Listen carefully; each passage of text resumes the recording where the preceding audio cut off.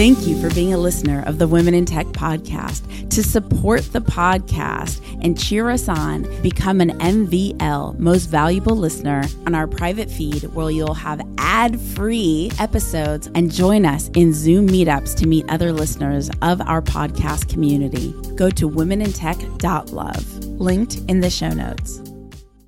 You realize it's more than a job. You realize it's why you are here. You're here to make a difference on this planet.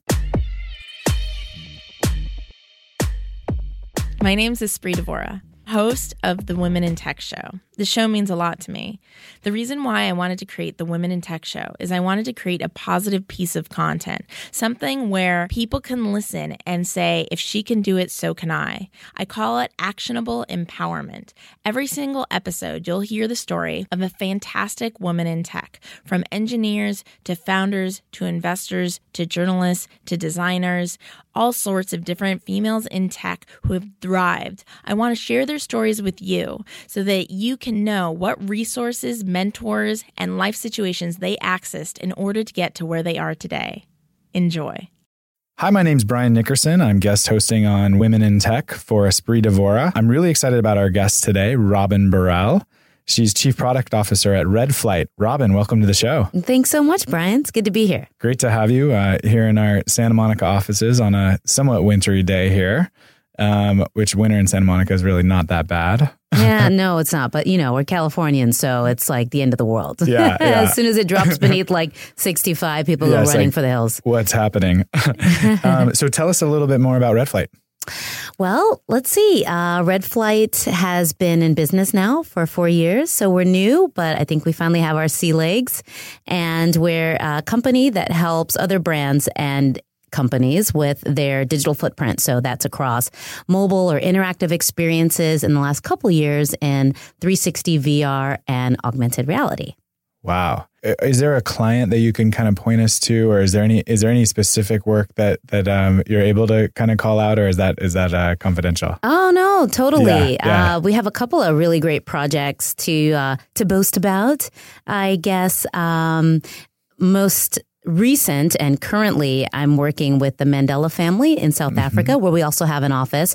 Redflight is also located in Johannesburg. Oh wow. And the work that we do mainly in Johannesburg is in the social enterprise side. So really helping South African youth understand how to leverage emerging technology to be able to compete in the economy for actually today and tomorrow for the future of South Africa. So we do a lot of workshops and we teach STEM, and we actually teach the fundamentals of how to create VR and AR and product development, as well as leadership and entrepreneurship. But in addition to the work we're doing in South Africa, Redflight is also advising the Mandela family. This is their centennial year in terms of the life of Nelson Mandela, where he still alive. He would have been 100. Wow. So there's a big annual initiative to relive his legacy and make sure that we're still on the same path that he started when he was alive, which is enabling empowerment for communities and justice and all the principles of freedom. And so I think now more than ever, that's a very important topic for more than just South Africa. And so as advisor and through Redflight, I'm helping them navigate all the ways that technology can be a part of reviving his memory and his mission and purpose. So we're doing that, of course, through kind of the basics of what's the new kind of web experience for discovering what the Mandela family is up to in terms of all of those goals, but then also what does VR and AR look like when it also addresses the themes around the Mandela family. So we're working on fun stuff like holographic technology and leadership programs that really have technology at its core. How to empower, again, the youth for tomorrow to be able to compete with developed countries that are very, very familiar with STEM and computer science. So lots of stuff. I could go on and on, lots of stuff. But it's a very exciting client project and passionate purpose of ours. So we're excited for 2018. Yeah. And you were saying as part of Africa Rising, Nelson Mandela's grandchildren are a part of the organization? Yes. Ndaba Mandela and Kwaku Mandela.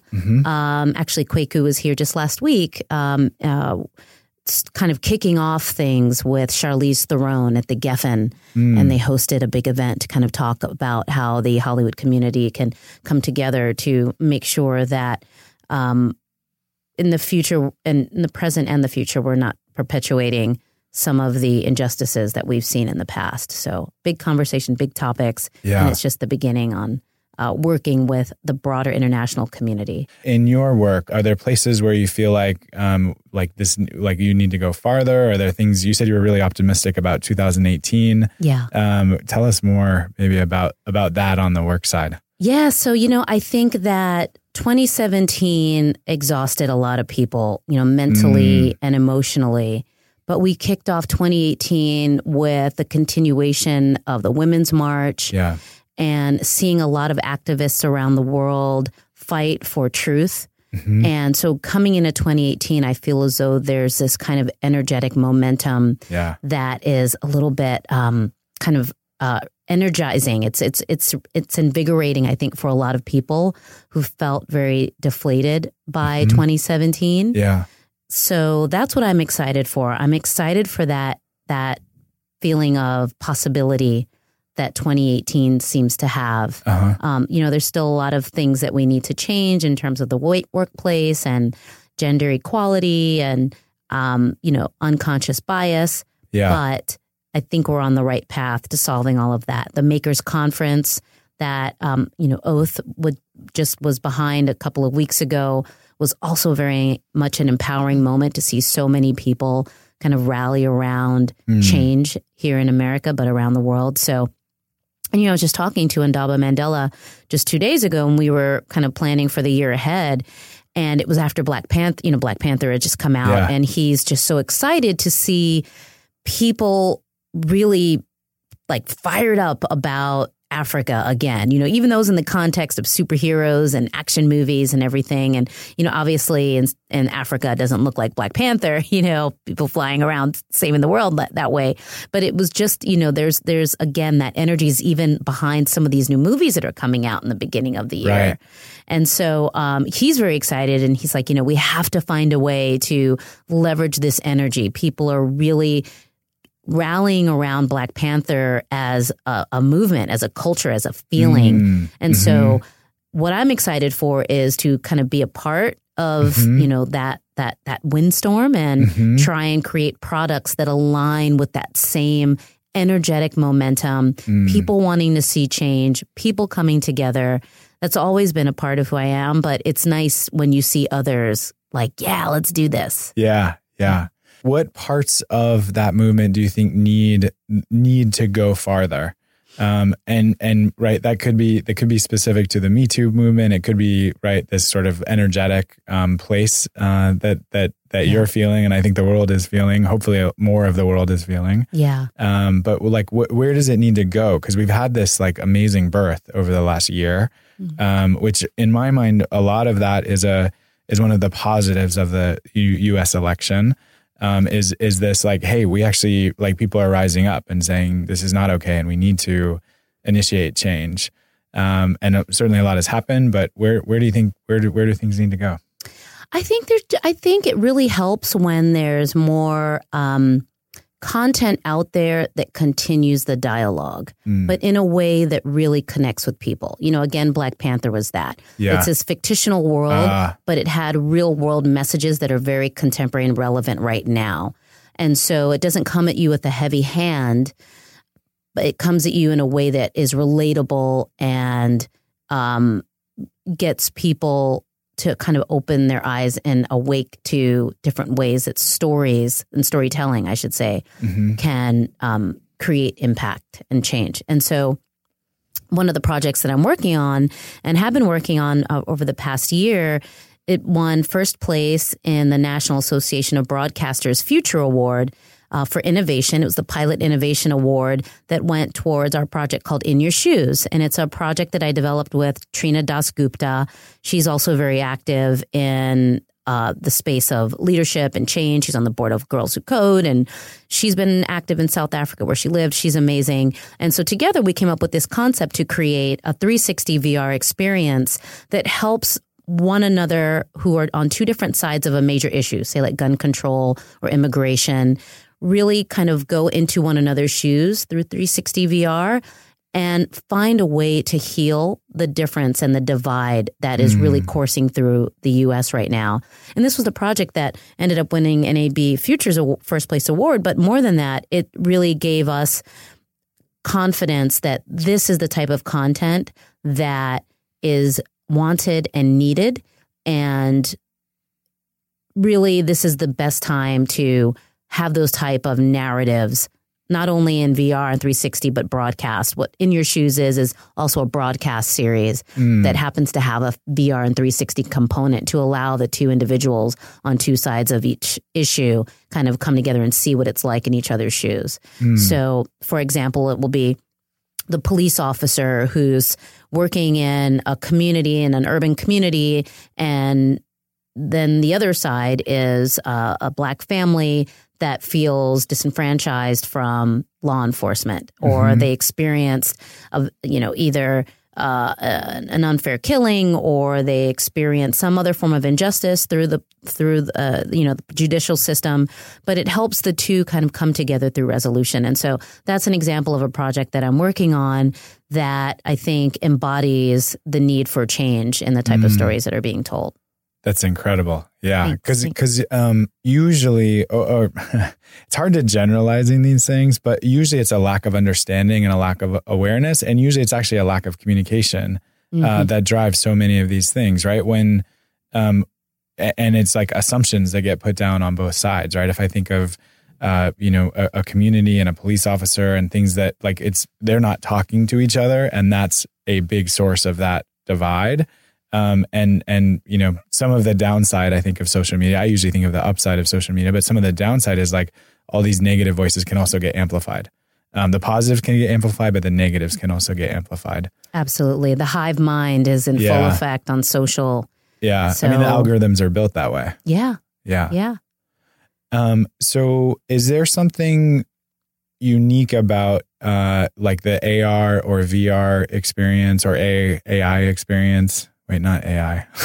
No, AI too. AI too. AI too. AI is really becoming another means of connecting people to content, stories, otherness. So AI is also part of it. Yeah. Is that medium unique in terms of bringing about some of this change in the world? Or is it like is there something about that medium that can help people connect to stories differently? I think so. The answer is yes, but I think that technology is very similar to, I think, weapons like guns. In the wrong hands, they can be deadly. Yeah. Right? I mean, you can have a gun sit around for 100 years and it'll never kill someone. Someone comes around and decides to use it to hurt another. It's a very easy thing to do. And so I think that technology is the same as is, AR, VR, AI. I think you can use VR and AR as a means to kind of check out, like another extension of video games or a fantasy world where you're not really connected to anything except for your experience and not wanting anything to kind of challenge and uproot your beliefs. Right. And that's okay. I mean, that's the origin of film and TV and, American pastimes. But to answer your question, I do think that in the right context and used in the right way, it can be extremely eye-opening and life-changing if you choose kind of the right path to take. So, I think it's just like anything. And I think that's where it shares its DNA with television. You can turn on like BoobTube TV and just zone out on some silly, mindless comedy and not, get woke. Or you can turn on really cerebral television and find a way to see the world differently. Right. How, is that, I love that. But I feel like the water cooler conversations are still generally around like BoobTube TV. Oh, yeah. And that's fine. I mean, I think about all the great conversations and friendships I've made in connecting around, a show that was a suspension of belief, whether it's Westworld or Seinfeld, we always have these great conversations about last night's episode. So I don't think there's anything wrong with that. I think it's all about balance. I think it's about balance and choosing the right projects that you work on, being mindful in the people and the way that you treat one another, being respectful, focusing on equality. I think this is just really the time where we need to kind of grow up as a species. Yeah. And we can still have fun and play and check out and boob tube it all we want. But we also need to evolve a bit and not to get all esoteric and spiritual. But I think that as technology evolves, we also have to evolve with it and not just become, kind of like a dumb vessel that technology works through. Is WALL-E the Pixar movie where everyone's like just looking down at their phones? Like that it basically is it's kind of what is happening right now. Yeah, no, it is. It is. I saw though a really interesting, it was a meme or a post or something, and it was showing like 1940 versus today. And everyone on the trains and in the streets, they were looking at newspapers and they weren't looking up. They still weren't interacting. They were just flipping through newspapers because that was the form of communication then. And, there were the newspaper boys on the street. So everyone had reading material and no one was communicating. And now here we are in 2018. It's the same. It's just like the platform is different. So, the point was like nothing has really changed. Humans still kind of want to check out and be distracted by something. It's just the medium has changed. So that's so good. I love that. Yeah. So how do you get connected? I mean, the Mandela family, obviously, amazing legacy, history of changing the world. How are you as a, entrepreneur, and as a person in the world, like how do you connect? How do you start making these connections and leading change? I will say if I could go back to where I really think the genesis of how this happened began, it was with an idea. I had started my company. I was doing it for about a year and things were fine. But I decided that I wanted to work on really meaningful projects. And I wanted to work with really meaningful, smart people that were conscious of the ills of the world and wanted to use and leverage technology to change it and make it better. I didn't know how. I didn't really have any relationships that I knew of that would facilitate that vision.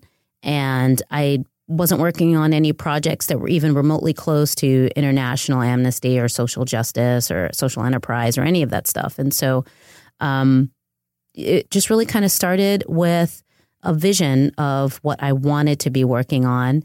And I think once I focused on that, I started to see opportunities and see people to slowly connect the dots. And I never really saw past the first person like, oh, I know if I talk to this person, I'll get here.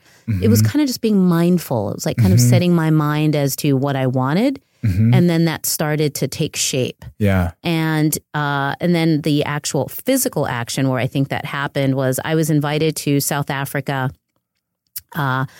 by Standard Bank and Oracle, and they had invited me to do a series of lectures and consulting. Like it was like this whirlwind week of lectures, consulting, and a workshop for kids in STEM and VR and robotics. Actually, it wasn't robotics at the time, but it was like a STEM workshop and leadership and entrepreneurship. And when I was there, I believe it was one of the representatives for the Mandela family had seen me on the news, or they had saw me in a post. They saw me somehow through publicity of the work that I was doing, and they reached out to me. Oh, wow. And they asked if I would come and visit Nelson Mandela's hometown of Kunu, which is in the Eastern Cape of South Africa, about 2 hours by plane south of Johannesburg. If I would return to South Africa and host a workshop for girls there. And it's still very much an impoverished part of the country and not a lot of resources.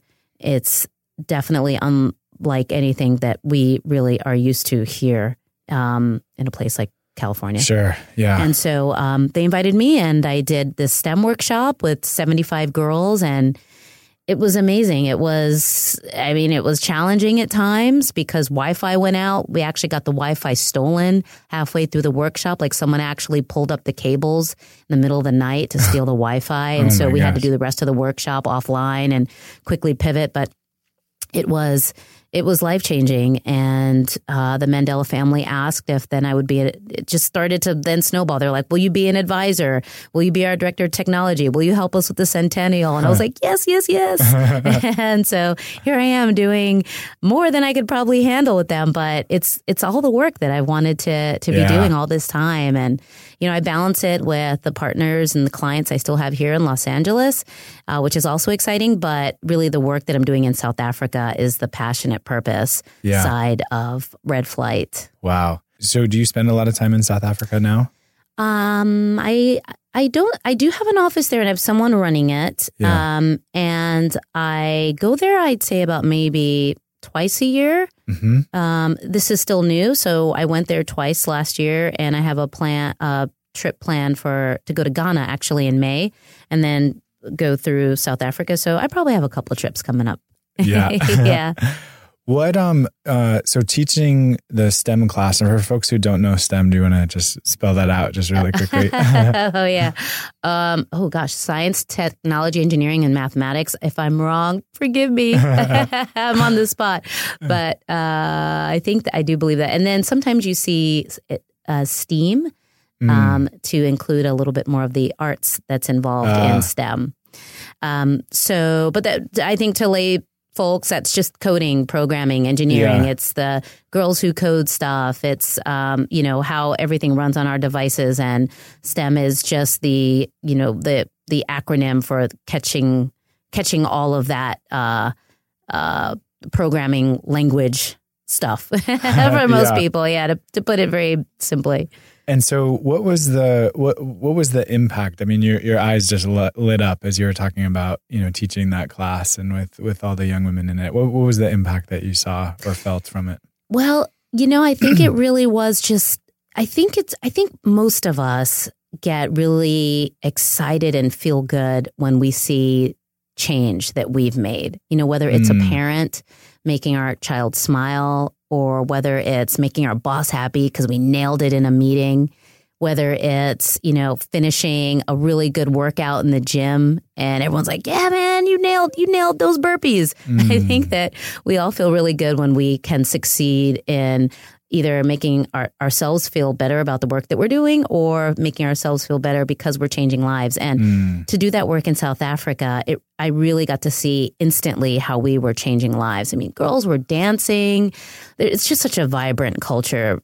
I mean, they just blow Americans away in terms of celebrating life. But, they were dancing at the end. They were singing. They were chanting our names. They were adding us on Instagram and WhatsApp and crying and thanking us, and then all these letters poured in afterwards, like, you've given me confidence to be able to believe I can do anything. And I was having trouble in my coding class, but you guys made it seem just so, approachable, or made it seem easier for us. And, we just felt like, gosh, this work that we're doing, it's actually changing lives. Mm-hmm. And then also even the teachers were like, oh, you can't imagine what you've done for the students. And now we're taking some of what you taught us and are applying it in the classrooms. And so, we know that the work we do over there is important. And sometimes, with regular clients, here in the States, sometimes it can feel like a job, which is okay. When you run your own company, some clients do feel like a job. But when you're working, I think, with young people,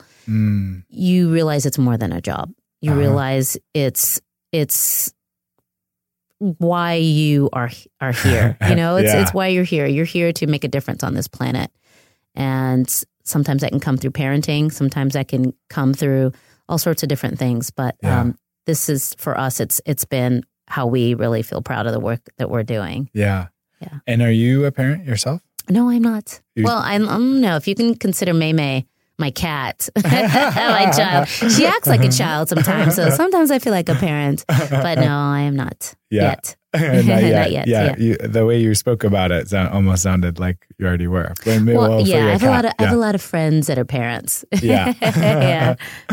Well, on that note, Robin, this has been a fantastic conversation. Really appreciate you being on the show. Thanks, Brian. We unfortunately have to call it a day.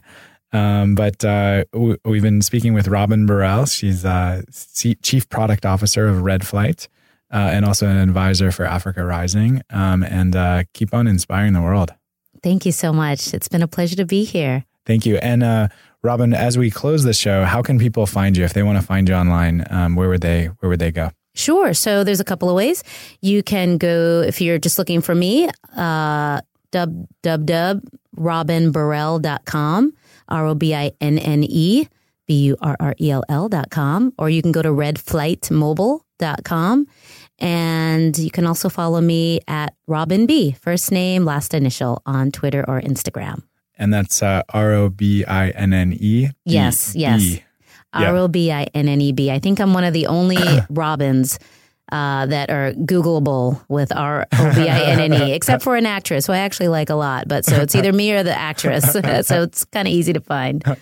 Amazing. Well, Robin, you've been a great guest, and thank you so much. Thank you again, Brian. UpGuard, one of my favorite companies in Mountain View, combines asset discovery, security ratings, and vendor questionnaires for the only complete cyber risk solution.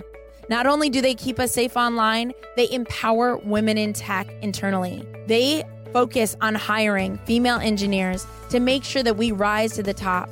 So I welcome you to take a look at their job opportunities from Mountain View to New York, to Sydney, Australia. They are a company worth exploring.